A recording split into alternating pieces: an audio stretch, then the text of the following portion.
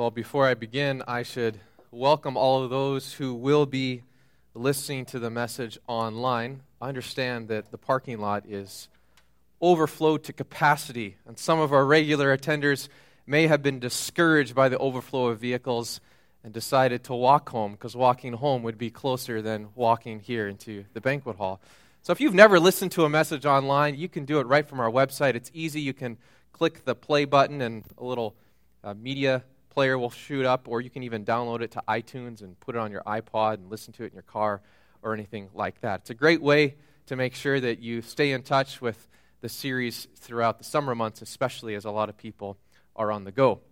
Well, as Brad mentioned, this is the second to final message in our series in the book of Exodus, and we've been charting each message by looking at the different stories in Exodus and by summarizing them through a variety of our t-shirts. So to give you a sense of what we've talked about so far, our first week, as we looked at the first message in Exodus, was the picture of the reeds, and the message there was the understanding that God's radical provision flows to those who risk big for his mission. That's what Moses' mother did when she put him in a basket of reeds and floated him down the Red Sea. And our second message was the burning bush. And it was this understanding that God can do extraordinary things with ordinary things. Took an ordinary man, Moses, who had a number of flaws, a speech impediment, was definitely very scared and had a bad reputation amongst some of the Egyptians for the murder that he had committed. And he used him as his spokesperson to Israel and also to the Egyptians. And then our third message, we had here our picture of the sun and the bricks. And Pastor Brad reminded us that sometimes things get worse before they get better. And it was the story of how the Egyptians said, "Oh, you want to be delivered? Well, guess what? No more straw for you, and we expect the same amount of bricks for you to create and to build." And we see that there's this story that continues, that there's this friction between Moses as he's speaking from God to Pharaoh and this power play. And sometimes things get worse in our life before they get better. The following message after that was about the plagues. And that's what we had, this understanding of what happens when we have a hardened heart. And we looked at what happened to Pharaoh and came to that point of a hardened heart is slow to listen. And how Pharaoh, it took him 10 plagues before he would finally relent and obey what was being requested of him. And then, of course, we had the story of the Passover, which happened at the 10th plague, where the angel of the Lord passed over the Israelites' house when they put the blood of the animals over the doorpost. And as Pastor Brad reminded us in that message, there's rituals and rhythms in life that help us remember God's provision in our lives. Just as Passover is an annual event that Jewish people remember, we need to have things in our lives that also help us remember how God is faithful to us. And then last week, Mike was our speaker, and we looked at one of the most well-known stories in the entire Bible, the passing through the Red Sea, and how God let the Israelites go right through the Red Sea. They passed on dry ground. And that brings us to our story today, which is in Exodus chapter 16. Now, as a child, I grew up with the reputation of being a picky eater. And I think I gained this reputation because I was a picky eater. At large family gatherings and at church potlucks and at these big banquet tables and feasts, there was piles of food in every variety. There was salads and pastas and vegetable trays and desserts and breads and casseroles. And I remember the adults spending more time talking about how good the food looked, how good the food was going to taste. They spent way more time talking about it than they actually did eating the food. And I hated potlucks. I hated potlucks because it gave everyone a chance to look at what was not on my plate. The only thing worse than an adult inspecting my plate and questioning why I did not have a specific food on my plate was the overeager adult who didn't ask if I wanted it and then plopped this big nasty food on my plate. And then I had somehow to figure out how I was going to get rid of this, which is even more difficult because an adult was always looking at it. So I quickly just developed a strategy as a kid. My idea was to get in and out of the potluck line as soon as possible. Get in, grab the food, and keep going. When there was long lineups, it was the worst because you couldn't get past the person in front of you. You just stood there with an empty plate the entire time. But I was pretty good at this. I'd get in, I'd get out, and then I would retreat to the kids' table because kids are far more forgiving about what you choose not to eat than adults were. So I'd go to the kids' table, and I'd have my plate, and I'd usually divide my plate into 3 sections. I had my dinner roll, I had my Cheetos, and I had my Jell-O. And I was happy, and that's what I would eat. Now, even though I was seen as a picky eater, I had a reputation as a picky eater, I did not have the reputation of being a complainer. I didn't complain about the food, really much at all. In fact, what I would choose to do, is I would just simply not eat. If the food was there and I didn't like it, I just wouldn't eat it. That's how I created such an imposing physique as a child, by starving myself, because I didn't want to eat the food. But usually, there were times, instead of complaining, where I would grumble. Now, grumbling's a little bit different than complaining. In my mind, grumbling, and actually a definition of grumbling here, is sort of like a mild complaint. You stifle the complaint just a little bit. Complainers, usually their objective is to make sure that everyone else is unhappy because of their own unhappiness. That's what complainers do. Grumblers are just a little bit more polite about it. They kind of mumble to themselves, or they keep it in to themselves. And that's usually what I did. I was a grumbling child that did not always like the food that was offered. A friend of mine was also a picky eater as a child, and I would classify him as a complainer and not as a grumbler. Here's the difference. His mother was concerned that he wasn't eating, like pretty much every mother is of their child. And so his mother one day said, "What do you like to eat? Can I make a list of the foods that you're willing to eat?" And so he obliged with her request, and she generated a list. Included on the list were waffles, pancakes, and hot dogs.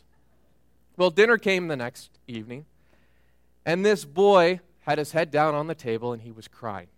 His mom said, "What's the matter?" And he said, "There's no food on the table that's on my list." He thought he was going to get one of those 3 things every meal for the rest of his life. It would have been a great bargain. But sadly, it didn't happen for him. Chances are you know at least one person who complains about food. And if you don't, you probably know at least one person who complains about something. As people, we're pretty good complainers. We complain about not having enough stuff. And then once we get enough stuff, we complain about not having enough room in our home to store all of our stuff. We complain about not having enough money. And when our earnings increase, we complain that the government is now taking too much of our money. We complain about the injustice that we suffer without recognizing the ways that we benefit from injustice every single day of our life. Even though we live in one of the most beautiful places in the world, we somehow find a way to complain about the weather. We complain about not having the right clothes to wear, but we complain even more about the clothes that we do have to wear. And we find a way, of course, to complain about the traffic. We are very, very accomplished complainers. In fact, complaining is so much part of our life that we create new ways to complain to as many people as possible. We call that Facebook. Now, strangers who don't even know us, they can hear us complain as well. Complaining is so common that on the rare occasions in life, when you meet someone who does very little complaining, they are seen as just this unusual person. I have a few family members like this. I almost never, ever hear them complain. It's refreshing to spend time with them. But they are the minority. Complaining sort of feels like a way of life. Today's story in Exodus 16 is about a bunch of complainers. Now, if I didn't tell you the text, I could say, our Bible story is about a bunch of complainers, and you could say, oh, what story out of the 66 books are you talking about? Because the Bible's story is about people, and people are complainers. I mean, we could be talking about the disciples who were complaining. We could be talking about some of the prophets who were complaining. Pretty much everyone throughout all these stories, they're complainers in one way or another. But the Israelites are probably the best complainers out there. They really raise the bar when it comes to how good they can complain. Well, our story's in Exodus chapter 16, so if you have your Bible with you, please turn to that text. If you don't have your Bible with you, make your way over to the Welcome Center and pick up a Bible. and you can follow along in that way as well. I'm not going to read the story this morning. I'm going to summarize it, and there's going to be some Lego illustrations up there on the screen, which has been a great resource to us this summer. If you've not looked at bricktestament.com, it's a great, great way to see the story in a very different visual. Well, as we summarize just a little bit, last week Mike was teaching, and he taught about the crossing of the Red Sea. And so to get us up to speed a little bit on what's going on through the mind of the Israelites, it'll be helpful to kind of get a sense of what's happening. The Israelites have gone through a number of different fearful situations, and Mike talked about that, about how every time they're overwhelmed with fear, God delivers them. Early on in the story, they are slaves, and God delivers them from slavery. And then all the terrible plagues come. It'd make anyone freaked out of their mind, all these supernatural plagues that are happening, and yet God protects the Israelites. It doesn't come to Goshen where they live. It just affects the other Egyptians. And then finally, as Mike said last week, the Israelites, they leave Egypt, and now they're stuck between a rock and a hard place, and you can see them up here. They're crying out, what are we going to do? The Egyptians are coming, and all we have next to us is the water. And yet, God delivers them once again. They were terrified, and yet God takes care of their fear. At the end of that story, the crossing of the Red Sea, in Exodus chapter 14, verse 31, the Bible says that when the Israelites saw the great power that the Lord displayed against the Egyptians, the people feared the Lord, and they put their trust in him and in Moses, his servant. But that seems like a very timely statement, because it does not seem to last very long. Exodus chapter 15 is a poem. It's a song written by Moses and his sister Miriam. And they sing about how the Lord has delivered the Israelites with a strong and outstretched arm. They sing about all these wondrous things that God has done for Israel. But then, in chapter 16, the mood seems to change just a bit. So if you have your Bibles, begin looking in verse 1 and 2 for the context here. The Israelites continue on their journey. They've passed through the Red Sea. And the narrator tells us that they reach the desert of Sin.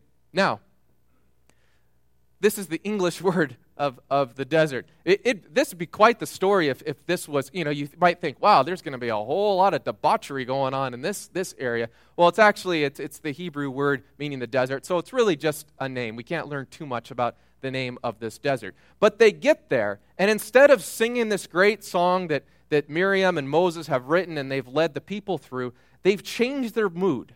And the writer here in the story says that now they are grumbling.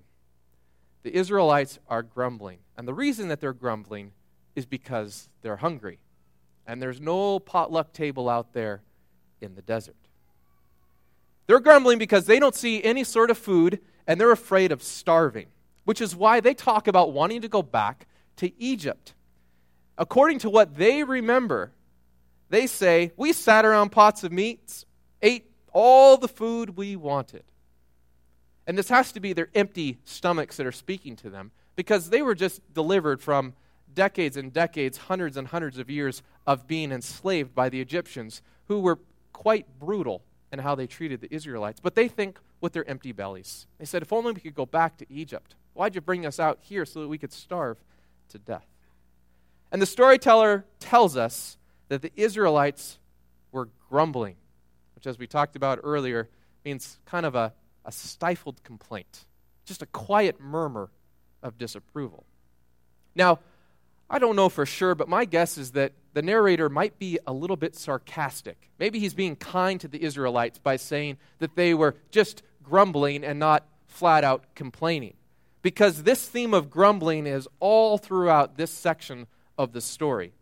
The chapter before, in chapter 15, right after this song, the story of the people, they begin to grumble because they do not have sweet water to drink. There's a story, what are we supposed to drink? This water's too bitter, and they grumble about it.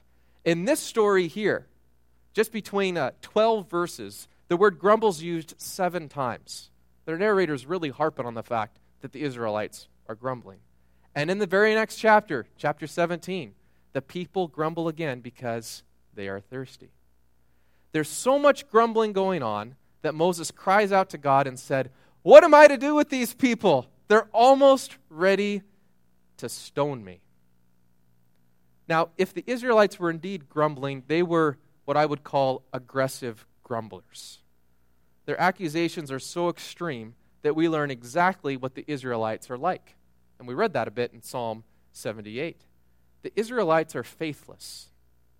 Even though they walked on dry land with water raised up to their left and raised up to their right, and they passed through water, even though they saw all the Egyptians that were going after them die in the water, 30 days later, the narrative actually tells us it's 1 month after they've left Egypt. 30 days later, they have no possible idea how they are going to eat any food. They cannot trust God to provide them with food. Now, personally, when I feel that someone does not trust me, or when I hear that someone has absolutely no confidence in my abilities or my character, I feel betrayed. I feel like giving up. I mean, seriously, what's the point? If someone doesn't believe in you, what's the point of continuing that relationship? What's the point of trying to keep going on if they've already admitted how they feel about you? I really don't think there's any better example of the feeling of betrayal and a lack of confidence than one of the greatest movie scenes of all time. In this scene, there's a character by the name of Admiral Mahdi, and he tries to convince his coworkers that they should feel confident in their new construction project. Might sound like a boring movie to you, but the construction project he's talking about is the Death Star. Admiral Mahdi says this: "This station is now the ultimate power in the galaxy. I suggest we use it." But of course, the Admiral's statement is refuted by a character named Darth Vader. He says, "Don't be too proud of this technological terror you've constructed. The ability to destroy a planet is insignificant compared to the power of the Force." To which the Admiral says, "Don't try to frighten us with your sorcerous ways, Lord Vader. Your sad devotion to that ancient religion has not helped you conjured up the stolen data plans or given you clairvoyance enough to find the rebels' hidden forces."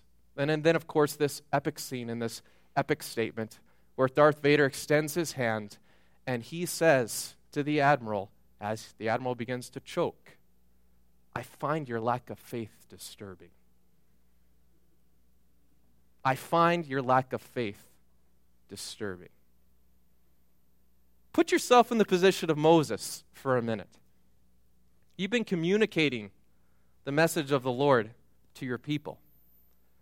Plagues, miracles, crossing through the Red Sea, bitter water turned into fresh water. And now the people say, "Did you bring us out here to kill us, Moses? What in the world are you doing?"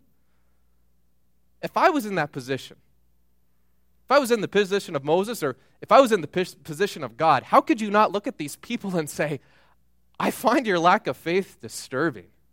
Seriously, have a little bit of faith.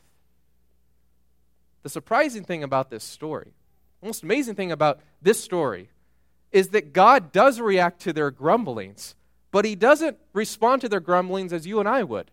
He doesn't respond to it as you would think or you would imagine. In verse 4 of chapter 16, God tells Moses that he will rain down bread from heaven for the Israelites to collect and to eat. And you know what? They don't just get bread. They get meat too. The story tells us that in the evening, quail come and they cover the camp, which provides the Israelites with a really easy source of meat. They can actually just go up and grab the quail. Now they've got meat, and they're getting bread from heaven. Now, when the people see the flakes on the ground, the storyteller tells us that they look at one another and they say, "What is it? What is it?"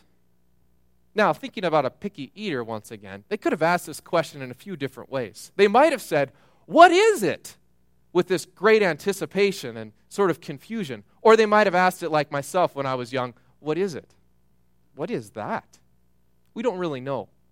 What we do know is that Moses replies to their question, and he says this. He says that it is bread from heaven.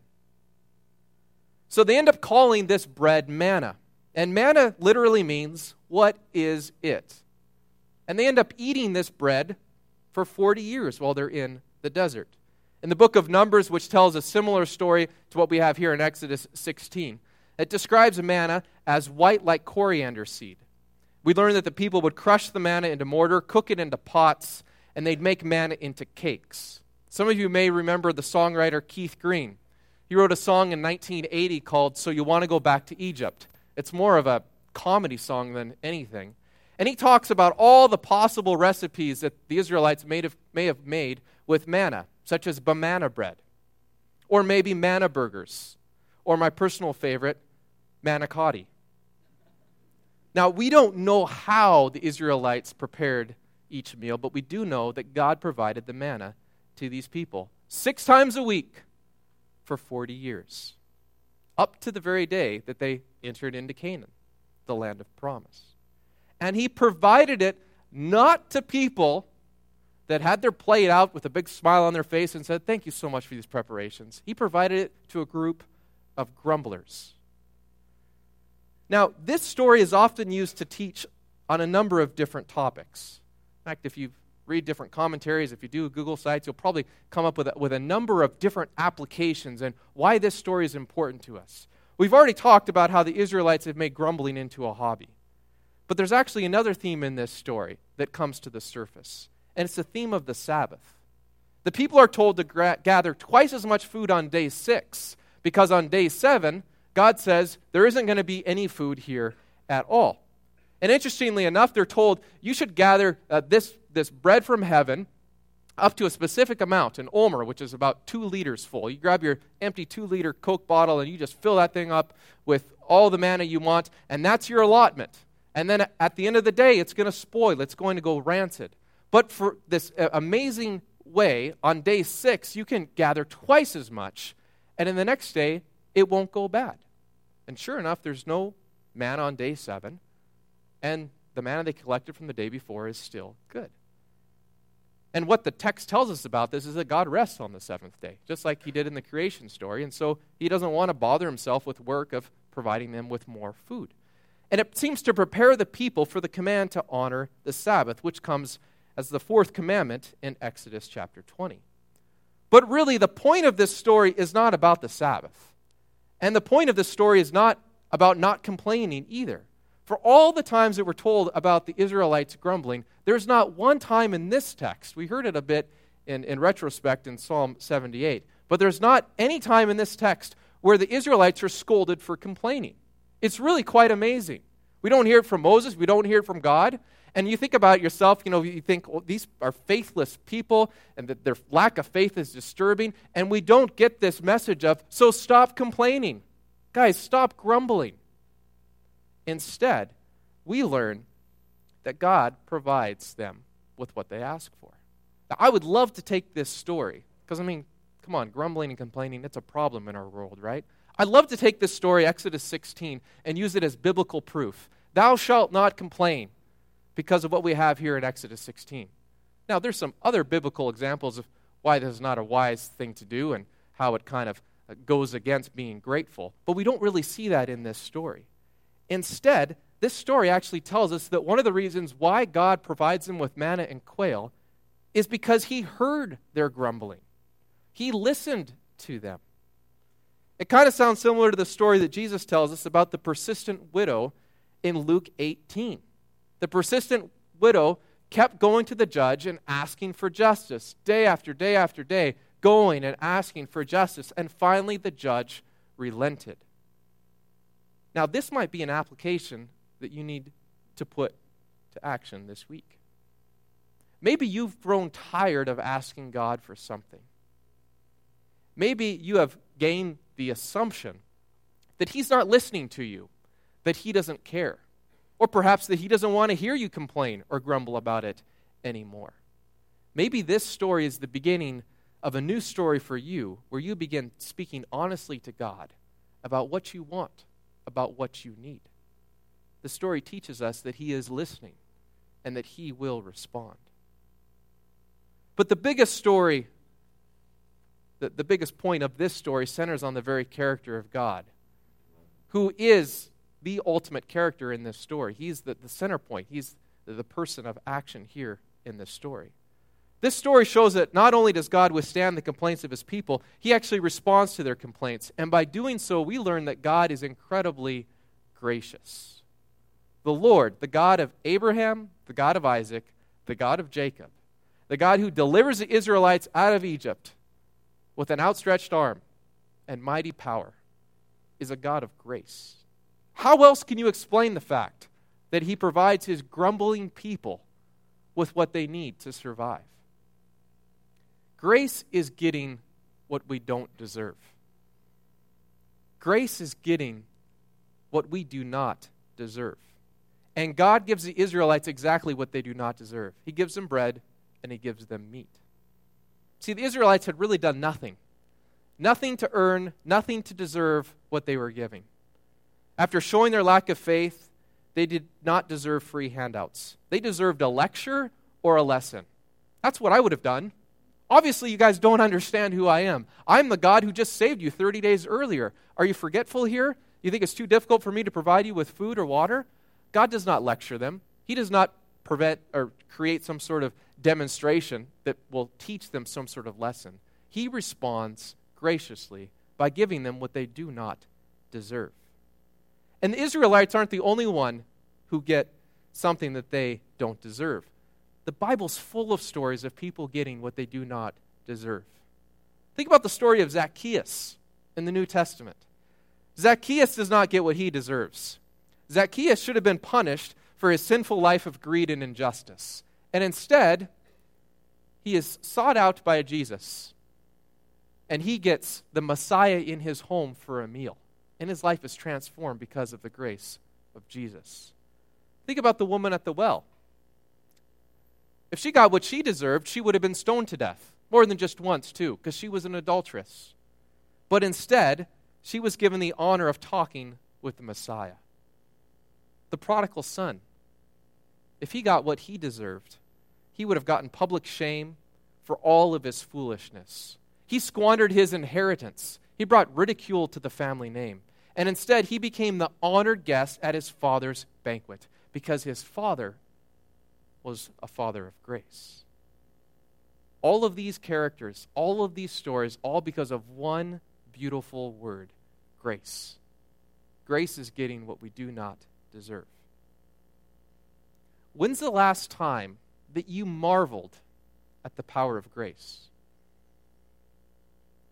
When's the last time that you looked at your life and you fell to your knees in awe and thought, I am getting what I do not deserve? When's the last time when you realized that you deserve far worse than what God offers to you? When's the last time that you've chosen not to give someone else what they deserve, but you actually choose them to give to them what they do not deserve, which is grace?